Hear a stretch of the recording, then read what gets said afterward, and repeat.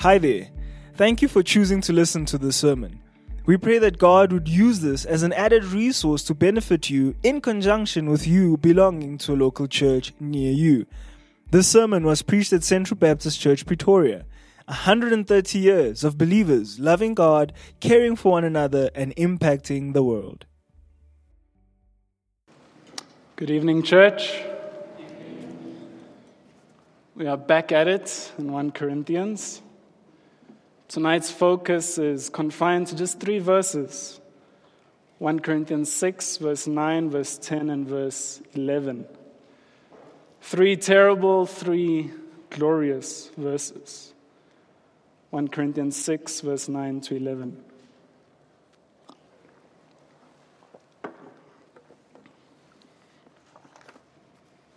It reads as follows.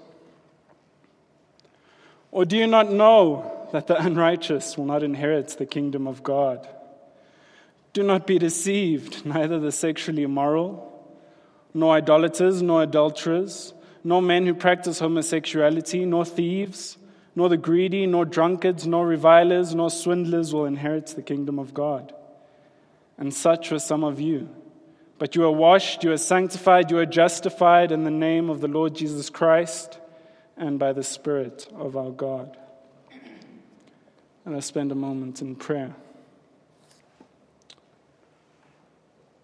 O Lord, may my words be your words tonight. Confine, restrict my tongue to speak none but your truth. Show us your ways, show us your holiness. Give us a picture of your divine character. Show us our Savior, Jesus Christ. Remind us of our salvation. Conform us to your image. Save souls tonight, Lord, I ask. I ask this, I pray this. Do these things according to your will, Lord. Amen. A quick intro. Tonight we're going to speak about an exclusive inheritance. This inheritance is not for everyone. It's exclusive. In memory of Pastor Jabu, while he enjoys his life on a beach somewhere, we're going to use a soccer analogy. Now, once a year, a bunch of people get together, mostly a bunch of journalists, and they vote. And they decide who is the best soccer player in the world. Now, there's a process to this. The beginning of the process is that a list of 30 people is released. And these are the top 30 players in the world. It's an exclusive list. That list came out this last weekend. And in a few weeks' time, there's going to be a ceremony, and the top player in the world will be named. And that's also an exclusive award. Now, it's exclusive. I won't mention any names, but some people's favorite player didn't make this top 30 list. It's exclusive. There can only be a top 30. There can only be a top 1. Now, I only have 2 points tonight. My first point, the kingdom of God is exclusive. Or do you not know that the unrighteous will not inherit the kingdom of God? Who are the unrighteous? He's going to give us an extensive list of who they are in a minute. It is an extensive list. It is a terrible list, but it is not an exhaustive list. Now, what do I mean by that? Unrighteousness is not limited to just this list. The point isn't that we take out our notepads and see which one of these things we've committed. And if we don't think we've committed any of them, we're on our way to heaven. We're getting this inheritance. That's not the point. The point is that the unrighteous will not inherit the kingdom of God. Do you not know? Of course they know. This is a rhetorical, sarcastic question that Paul is asking them. In Acts 18, it tells us that Paul spent 1.5 years among them preaching the word of God. In 1.5 years of preaching and teaching, not only on a Sunday like we do it, almost on a daily basis, do you think Paul forgot to tell them the wages of sin are death? No, of course they know. They have the knowledge, they've just stopped applying it. They have the knowledge, but they have been deceived into thinking that the knowledge is either untrue or irrelevant. Now, what does it matter, you may ask? What's the big deal? So what if the church has some wonky ideas about who gets to go to heaven? Surely it doesn't affect their ministry that much. Well, Paul says that it does. This exclusivity of the inheritance of the kingdom of God that Paul presents is right on the back of the last few weeks. Why would you take a grievance between two brothers in Christ and take it before the unrighteous? Have you forgotten that the unrighteous will not inherit the kingdom of God? They have no jurisdiction over you. All you're doing is giving Christians a bad name because they can't sort out their petty squabbles amongst themselves. They'll be known for their love of one another, but you are known for taking each other to court. Why do you celebrate sin? Why do you boast about it being so accepting and tolerant of this man who's sleeping with his father's wife? Don't you know that he will not inherit the kingdom of God? Do you think your tolerance will get him into heaven? All you're doing is offering him a false sense of security in a grace that forgives him but doesn't change him. Do not be deceived. Neither the sexually immoral, nor idolaters, nor adulterers, nor men who practice homosexuality, nor thieves, nor the greedy, nor drunkards, nor revilers, nor swindlers will inherit the kingdom of God. Do not be deceived. There are churches, there are denominations that get together and have meetings, and they think they can decide what unrighteousness is. There's a significant denomination in this country, in South Africa, that came up with this a couple of years ago. They met in their holy huddle of pastors and leaders, and they voted that sex outside of marriage is no longer a sin, so long as both partners live good Christian lives and are committed to each other. And then they added, this applies to both homosexuals and heterosexuals. Do not be deceived. Do you think you get to vote on what is sin and what is not sin? Do you think you get to look at this list and vote on which ones matter and which ones don't? Do you think you can look at this list and decide that that one is 2,000 years old, it's out of context, doesn't matter to the 21st century church? What does Paul say? Why are you deceiving yourselves? Sometimes it's nice living a lie. Maybe that lie helps you sleep better at night. But do not be deceived. The unrighteous will not, they cannot inherit the kingdom of God. Heaven is real, hell is real. You don't get to vote on that. If you got a vote, then God wouldn't be the creator and you wouldn't be his creature. If you think you can dictate terms with God, then you do not serve God, you serve a figment of your imagination. Judgment is real. And if that is the path that you choose, do not be deceived. You will burn in hell for all eternity. And you'll wish your sins kept you up at night. But wait a minute, wasn't Paul just a grumpy, bitter old man who twisted all of Jesus' teachings? Wasn't Jesus all about love and inclusiveness and tolerance? Surely Jesus didn't buy into this exclusive stuff. Matthew 5, verse 20, the words of Jesus, "For I tell you, unless your righteousness exceeds that of the scribes and the Pharisees, you will never enter the kingdom of heaven." Matthew 13, verse 41 to 43, "The Son of Man will send his angels, and they will gather out of his kingdom all causes of sin and all lawbreakers, and throw them into the fiery furnace. In that place there will be weeping and gnashing of teeth. Then the righteous will shine like the sun in the kingdom of their Father. He who has ears, let him hear." Paul did not make this up. He simply echoed what God has been saying all along. A quote from Richard Strauss: "God's righteousness or justice is the natural expression of his holiness. If he is infinitely pure, then he must be opposed to all sin. And that opposition to sin must be demonstrated in his treatment of his creatures. When we read that God is righteous or just, we are being assured that his actions toward us are in perfect agreement with his holy nature. From eternity to eternity, the very nature of God, his very character, the core of his being, his righteousness, his holiness, his justice, it stands in contrast to all mankind. It stands in enmity with all that is sinful and fleshly. This is our God. He is the same yesterday, today, and forever. You cannot vote in a change of God's character.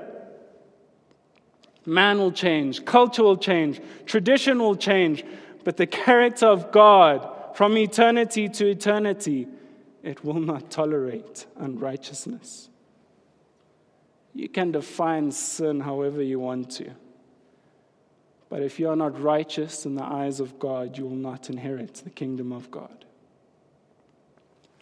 Who are the unrighteous? None is righteous, no, not one. No one understands, no one seeks God. All have turned aside. Together they have become worthless. No one does good, no, not even one. All have sinned, all have fallen short of his glory. The kingdom of God is exclusive. How exclusive? In the history of all mankind, there is only one who fulfills the requirements of this exclusive inheritance.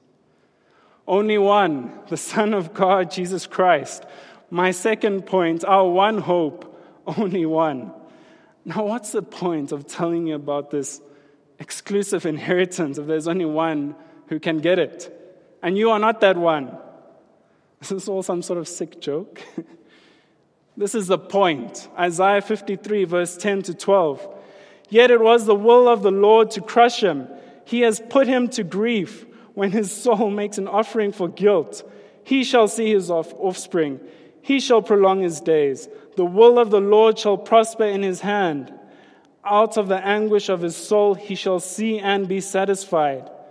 By his knowledge shall the righteous one, my servant, make many to be accounted righteous, and he shall bear their iniquities.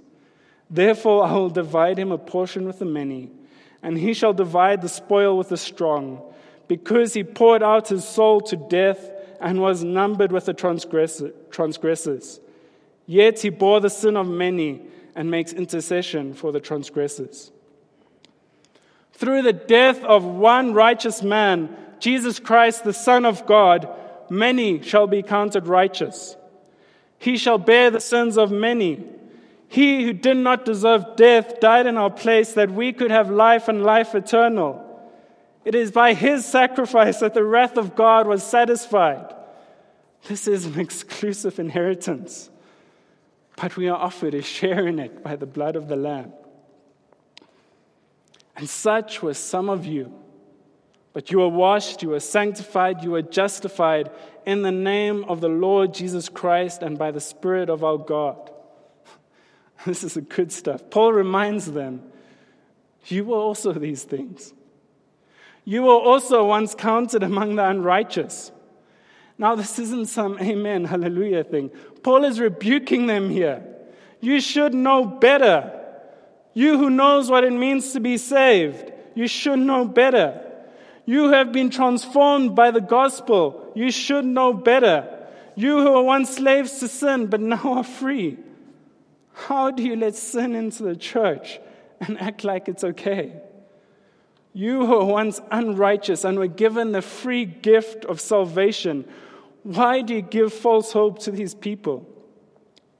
Or don't you know that the unrighteous will not inherit the kingdom of God?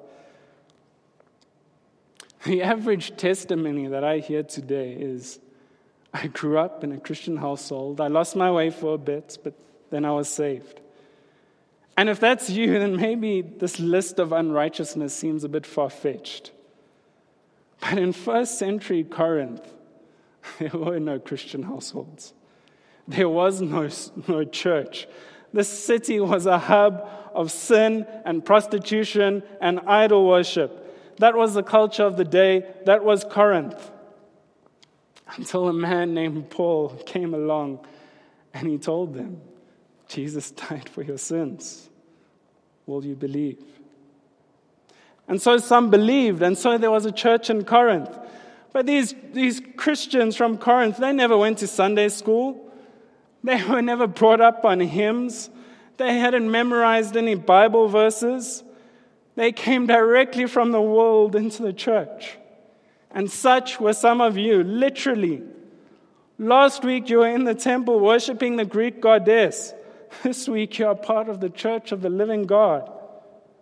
You could have walked through this church and pointed them out. Prostitute, drunkard, swindler, homosexual, adulterer, greedy. And such were some of you, but you were washed, you were sanctified, you were justified. Washed, sanctified, justified. The Greek tense here being the aorist indicative passive. Now, what's that in English? You were washed, you were sanctified, you were justified. These things happened in the past. These things were successfully completed in the past. Through these things, you were the helpless subject of God's divine intervention. How does Peter put it? 1 Peter 1 verse 3. Blessed be the God and Father of our Lord Jesus Christ. According to his great mercy, he has caused us to be born again to a living hope through the resurrection of Jesus Christ from the dead. Out of eternity, by God's will and sovereignty and divine intentionality, he would save you from your sins through the death of his Son, Jesus Christ our Lord. You were washed by the blood. Your sins once scarlet, now white as snow. You were sanctified. You were chosen from among the dead, set aside for the holy purposes of a holy God. You were made right with God. These things have happened. They have been completed. It is finished. Now live like it. And such were some of you. Have you forgotten the depths of your depravity? Do I need to remind you where you come from? You come from a group that we all belong to. All of us were dead in our trespasses. All of us once lived according to the passions of our flesh. Even me, even Paul. If you continue in your sin, you think you are testifying to an endless grace that needs no fruit? You are not. You are testifying to all those around you that you're not saved to begin with. You want to call yourself a Christian? Act like it. An exclusive inheritance attained only by those who have been washed, who have been sanctified, who have been justified by the blood of the Lamb, our only hope, Jesus Christ. What about your brother, you ask? He's just a little more sensitive than other men. He's gentle, he's kind, he wouldn't hurt a fly. What about him? You're telling me he won't go to heaven? Has God no pity on his gentle soul? Has he been washed? Has he been sanctified?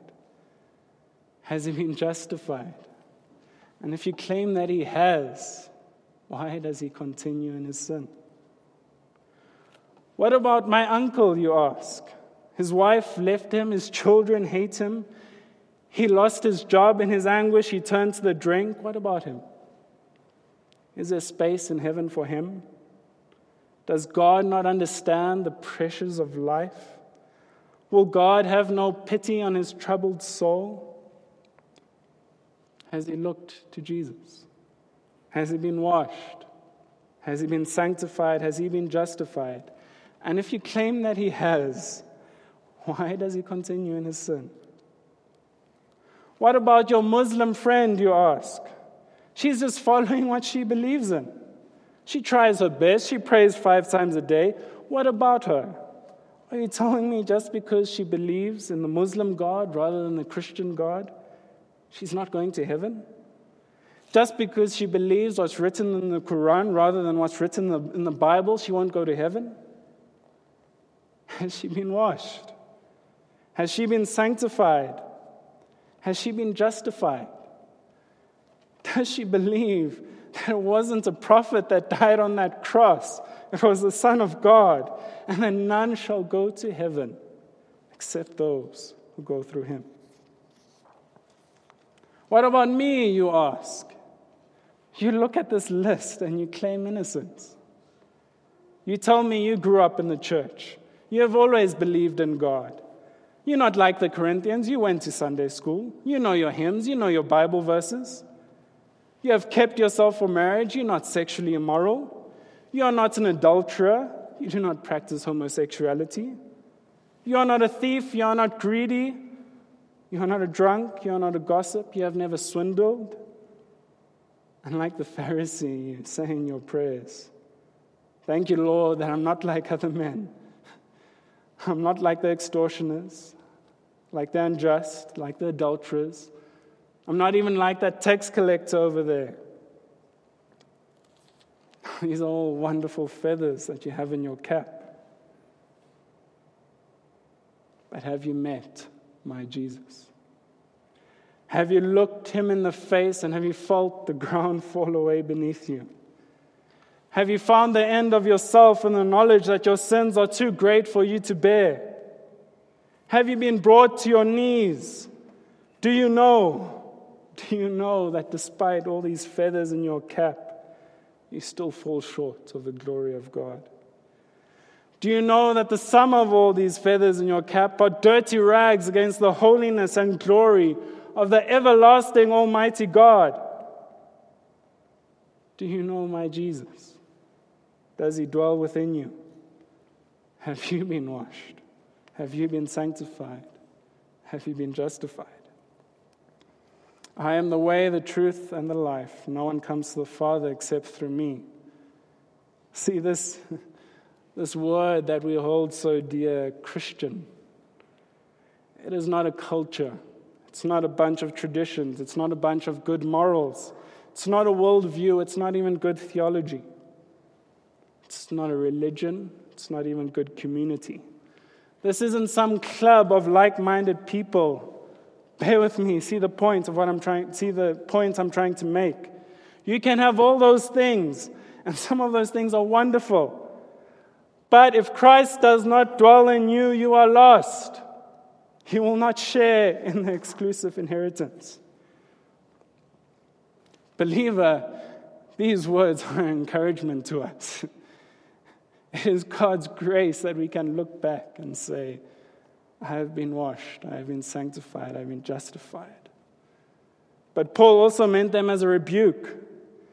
If you really believe that this inheritance is exclusive, why are you content and pretending sin is okay?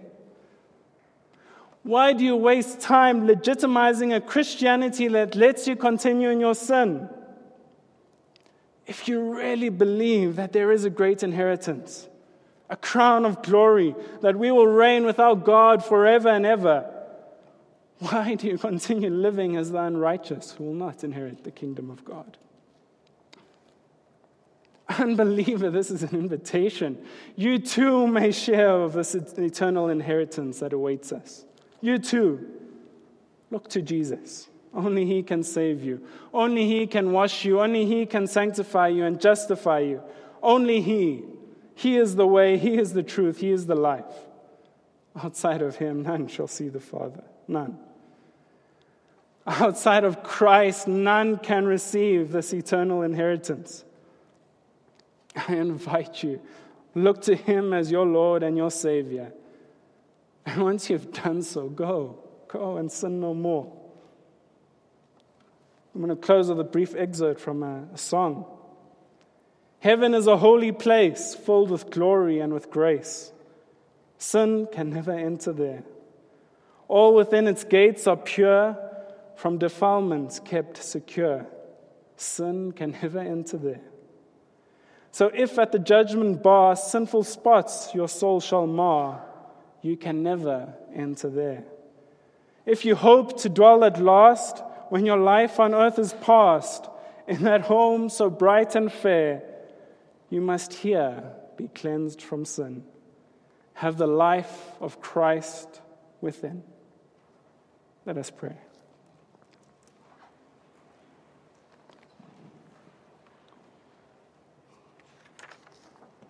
Lord, it is glorious for the many among us who are Christians to look back and testify to what you have done. You have saved us from the depths of our sin. You took what was dead and you made it alive. Thank you, Lord. This is a miracle beyond our comprehension. I pray for that miracle even tonight, Lord. If there are those who do not believe in you, I pray, wash them, sanctify them, justify them, Lord, according to your will. Amen. Thank you for listening to this sermon. Find out more about Central Baptist Church at www.central.org.za.